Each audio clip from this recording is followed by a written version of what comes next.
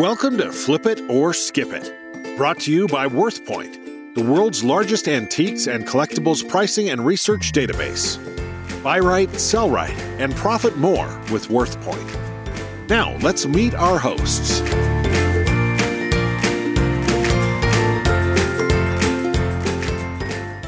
Hello, I'm Dana Crawford. And I'm Wayne Jordan. In today's episode, number 29 of Flip It or Skip It, we're going to be talking about Bakelite. Ooh, Bakelite. I like Bakelite. It's one of my favorite collectibles. I have a nice Bakelite adorned coffee serving set that's Art Deco. We've had it for years. It's chrome, so it's bright and shiny, and it has Bakelite handles, and the top of the lid of the coffee server has a Bakelite knob on it. It has a coffee creamer and a sugar bowl that are chrome with Bakelite handles, and it's all on a chrome tray. I love it. Oh, that sounds beautiful. It is. I really like that piece. Of course, we don't use it to serve coffee. It's just, one more thing in the house that we have to dust, but it's pretty to look at. So I like that. But I like Bakelite. Interesting product, interesting history. And it's still pretty controversial about what you can and can't do with Bakelite. There are some people who are Bakelite fanatics, and there are others who swear that it's dangerous and you shouldn't wear it. And have you ever heard of that? Yes, actually, I have. And there's people that put out warnings that they don't recommend that you wear it because of hazardous material. And in my opinion, it was like, okay, you're going to wear a bracelet for a couple hours to a party. It's not like, I've never heard of anybody dying from wearing a bracelet. Yeah, those statements are completely misplaced. It is true that they stopped the manufacture of Bakelite because it was dangerous. But it wasn't the substance itself that was dangerous, it was the manufacturing process, because it's got formaldehyde and chemicals and powder and fumes, that sort of thing that are generated in the manufacturing process that people breathe in. And just like in dealing with asbestos a lot, breathing it in, you can get mesothelioma, if that's how you pronounce it. But it's the manufacturing process. One of the nice things about Bakelite, and one of the things that made it so usable, was that it was a completely stable product. It was completely stable once it was hardened. So it does develop a patina and show signs of aging and wear and that sort of thing. But it's not like it's made out of radioactive material. I mean, there are some antiques where the colors that are used and the chemicals that are used glow in the dark, lights, clocks, that sort of thing. Those are radioactive, and you should treat those with caution. But it's not like you got to put on a Bakelite bracelet and be dead a week later. That's nonsense. Yeah, that's funny. I know before the show, I was talking to my husband, and he asked me what the topic was, and I told him, and the first thing that came to his mind was the smell of Bakelite burning.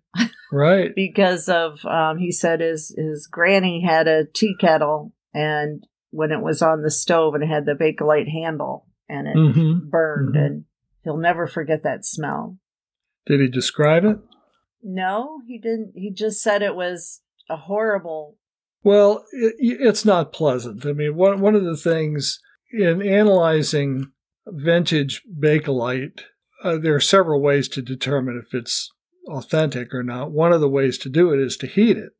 And you can run an edge of a bracelet or some thin part under hot water, or you can rub it real hard with your hand. I've heard of people taking those pocket warming things that you break and they create heat, and they'll put it on it. But one of the things that's used in the process of making Bakelite was formaldehyde. Formaldehyde just stinks. I mean, it's got a very strong odor to it. And when you rub a piece of vintage Bakelite, if you don't recognize the the formaldehyde smell, then it will have a very strong solvent smell, like turpentine or varnish or something. Mm-hmm. It'll have a very strong chemical smell to it. We just did the treasure hunt in Atlanta with WorthPoint, and there was a lady there that had a booth. If you ever go into the Scott's Antique Market in Atlanta, in the South Building, she's all the way in the back, and she has a spot where she's a regular there, and all she sells is jewelry and perfume and different things of that nature. But she had a lot of Bakelite, and she was pretty much an expert. But what I liked about talking with her was she was willing to bulk her bracelets and make a nice assortment for anyone that would be interested in starting maybe a business or to buy wholesale, because she's already identified them all. And I thought that was a nice perk to be able to find someone like that. It is. It is. But it was interesting. While we were there, we started researching on WorthPoint, looking up different bracelets. And it seemed like the octagon or the carved bracelets were selling for more money than the common thin bracelets. But or the bulky. Years ago, I can remember red being the hot color in Bakelite. And it was like everywhere you went, you were looking for red because they were selling for so much. And now it seems more like green seems to be popular. So what tricks did you learn about identifying genuine Bakelite? Well, back in the day when I started learning about Bakelite, I researched it, and someone told me about using 409 cleaner and to put it on a Q-tip and rub it. And if it turned yellow, then it would be Bakelite. And if most of the time, it would just turn dirty, which meant I was just taking dirt off of the item. Right. If what turned yellow? The Q-tip? The Q-tip. Right. With 409 cleaner. Correct. Yeah, I've heard about several different ways of doing that trick with the Q-tip and seeing if it turns yellow. And everyone agrees that 409 is the best way to do it, because everything else you kind of run the risk of possible damage to the Bakelite if it's left on, not cleaned off. Of course, you can always clean it off with universal solvent because it's readily available.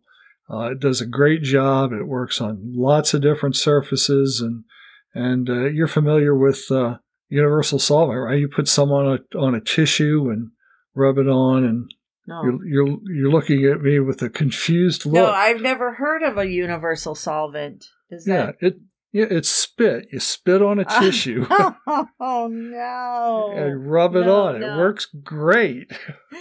Cleans glass. Oh. Gets little dirt things off your face. It's great stuff.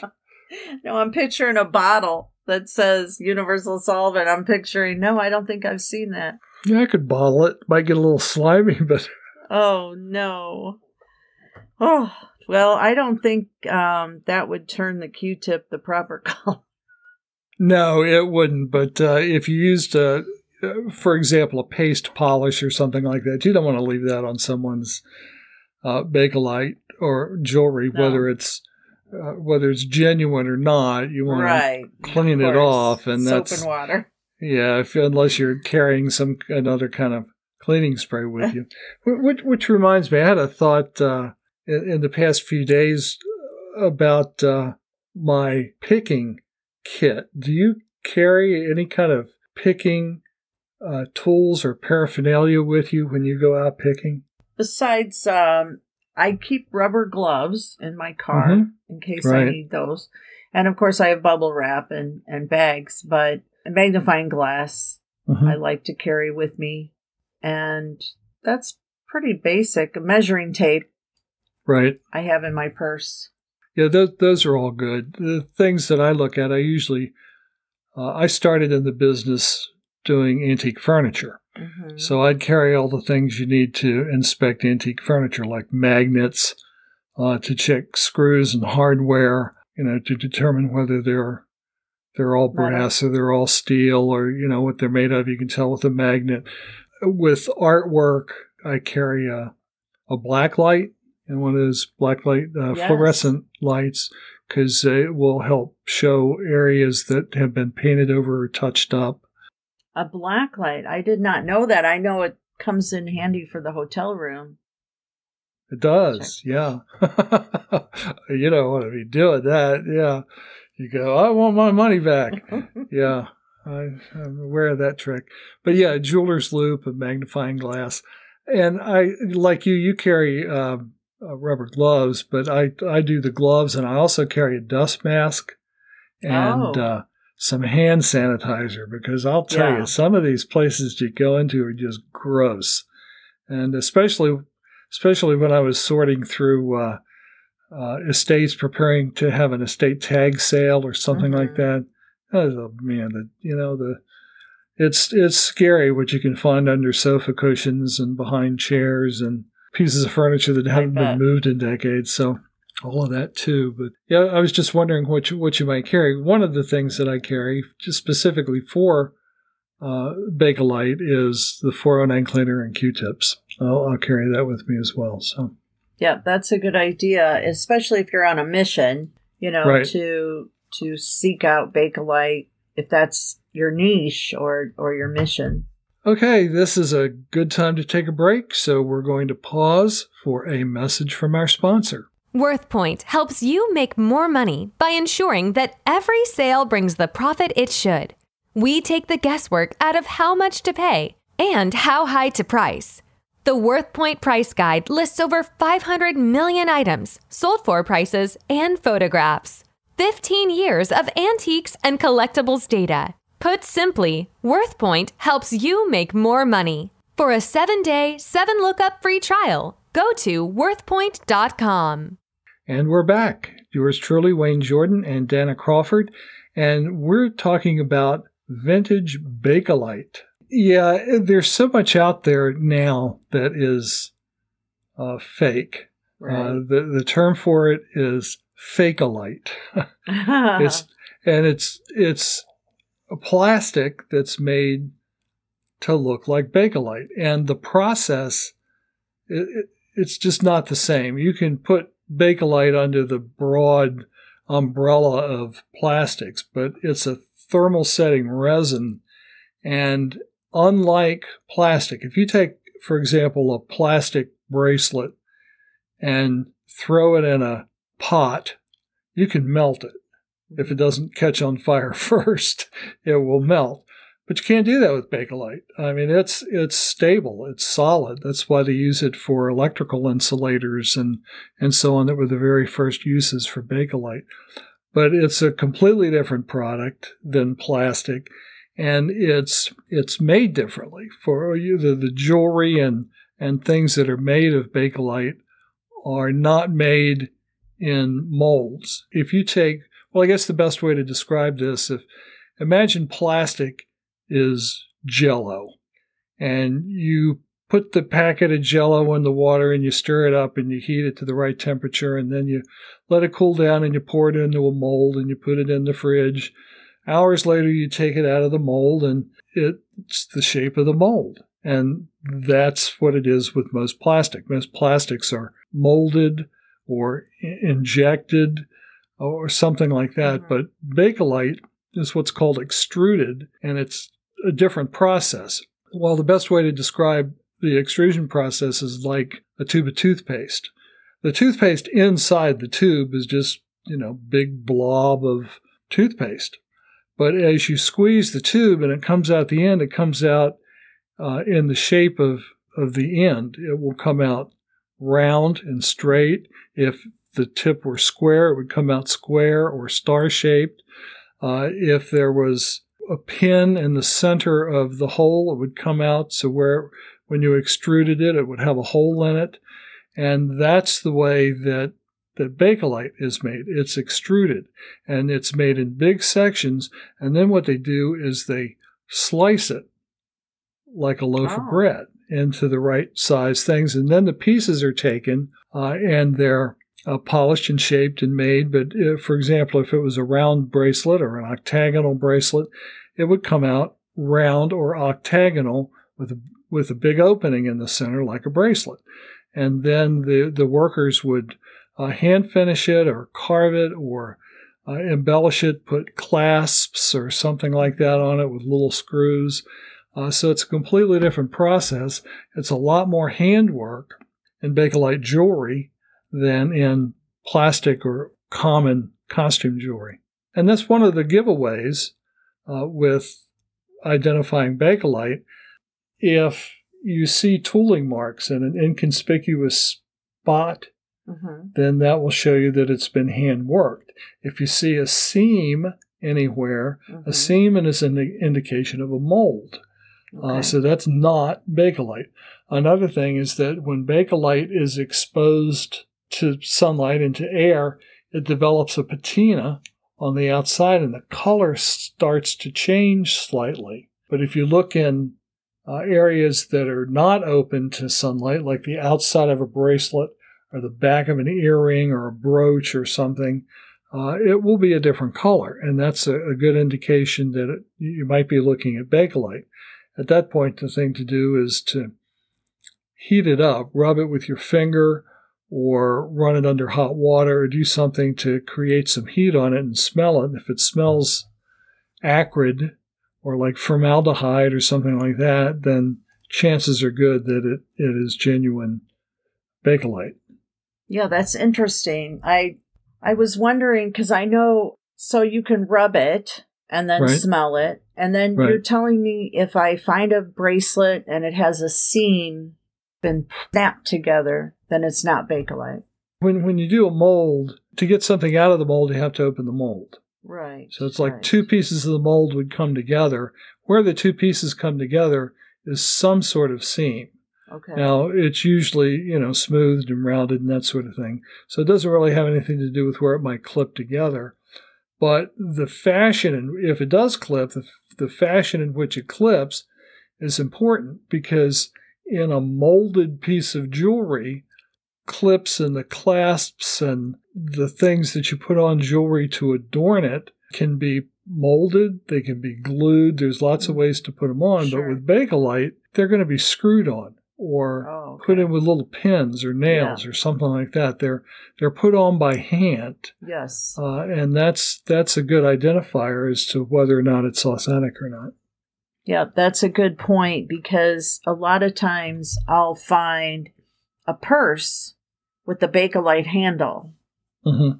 And so I think handles were popular for a while too. Very much so, yeah. On pots and pans, my coffee set is a good example of that. And they come in different colors as well.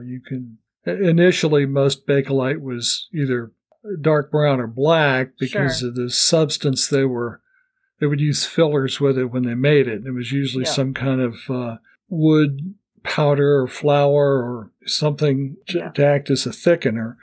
But after a while, they got to the point where they could make it in bright colors, orange and red, green, blue, whatever they wanted to do. Yeah, it has like a cool, like a marble look. Right, exactly, yeah. Some of it. I've seen it also on shaving brushes, on the vintage shaving brushes, the shaving kits, and also knives, on knife handles. Yeah, knives and cigarette holders. You can find it in cigarette holders and pipes and lots of uses. Pins, brooches, all kinds of jewelry. Jewelry was very popular. Vintage Bakelite was used for things like napkin rings and pencil sharpeners and handles on gadgets and tools. And, of course, all of the things that were the ways that we're discussing testing to see if it actually is Bakelite. You can use those same tests on anything. It doesn't matter how the item is shaped or what it's attached to. All of these ways of testing will work. I even found a turquoise 1950s Bakelite camera. Right. Yeah, cameras and was it the Brownie? The Kodak Brownie camera, I think, had Bakelite cases. Yeah. Telephones. Yeah, telephones used to be made out of Bakelite. I mean, it was a great, great material. It did not conduct electricity. It was stable. It was just used everywhere. It was easy to work with. It was cheaper than injection molded plastics. It was just all around wonderful. There's a science fiction novel called Die Astronauten, or The Astronaut. It was by a writer named Stanislav Lem. And in this book, the astronaut Robert Smith lands on Venus, and he looks over the landscape, and it seems to be a chocolate brown color. So he takes out his knife and chips off a big piece of the surface, and it was Bakelite. So that gives you an idea of how pervasive Bakelite was in the 50s, mid-century. That is sci-fi. It is sci-fi. Oh my goodness. So when I did a search for what is Bakelite used for today, I've got Bakelite still has some of its classic applications in automotive and electrical products, but the material is also used in space shuttles. Wow. That's interesting. I didn't know it was still being made, to be honest with you. Used in all kinds of things. Pistol grips, hand guards, buttstock of firearms.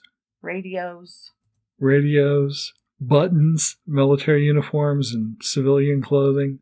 Wartime equipment, including pilots' goggles and field telephones. Here's some other things. Precision-shaped components, molded disc brake cylinders, saucepan handles, electrical plugs, switches and parts for electrical irons, board and tabletop games produced in China, Hong Kong, and India, billiard balls, dominoes, pieces for board games such as chess, checkers, and backgammon, on and on and on. Common dice for the weight and sound. I have to keep that in mind next time I'm in Vegas, which would be the only time I've ever been to Vegas. Well, I just read, "It will not burn, it will not melt," was written on the front page of the Time magazine in September 1924. Interesting. And reading, of course, the guy that invented Bakelite, his name was Baekeland, B-A-E-K. Oh.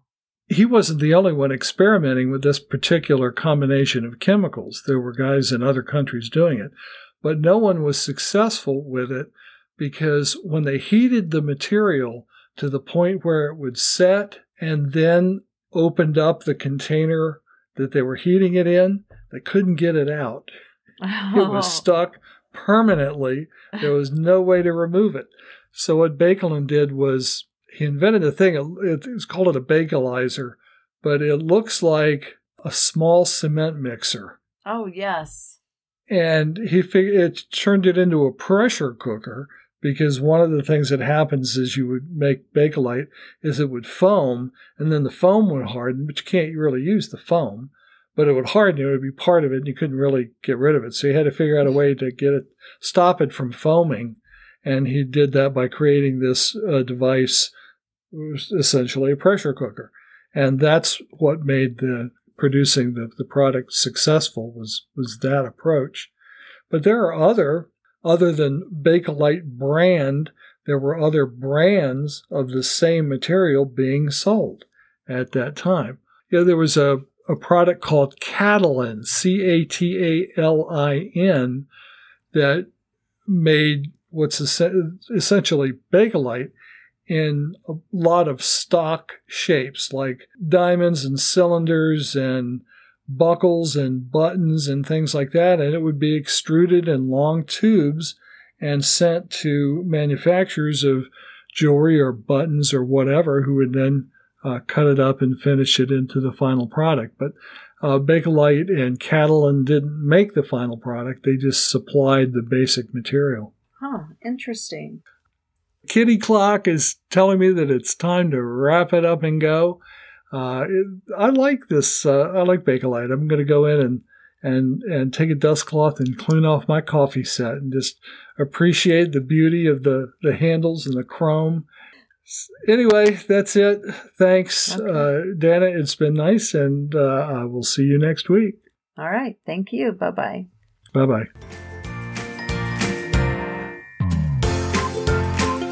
You've been listening to Flip It or Skip It, brought to you by WorthPoint.com, the world's largest antiques and collectibles pricing and research database. Buy right, sell right, and profit more with WorthPoint.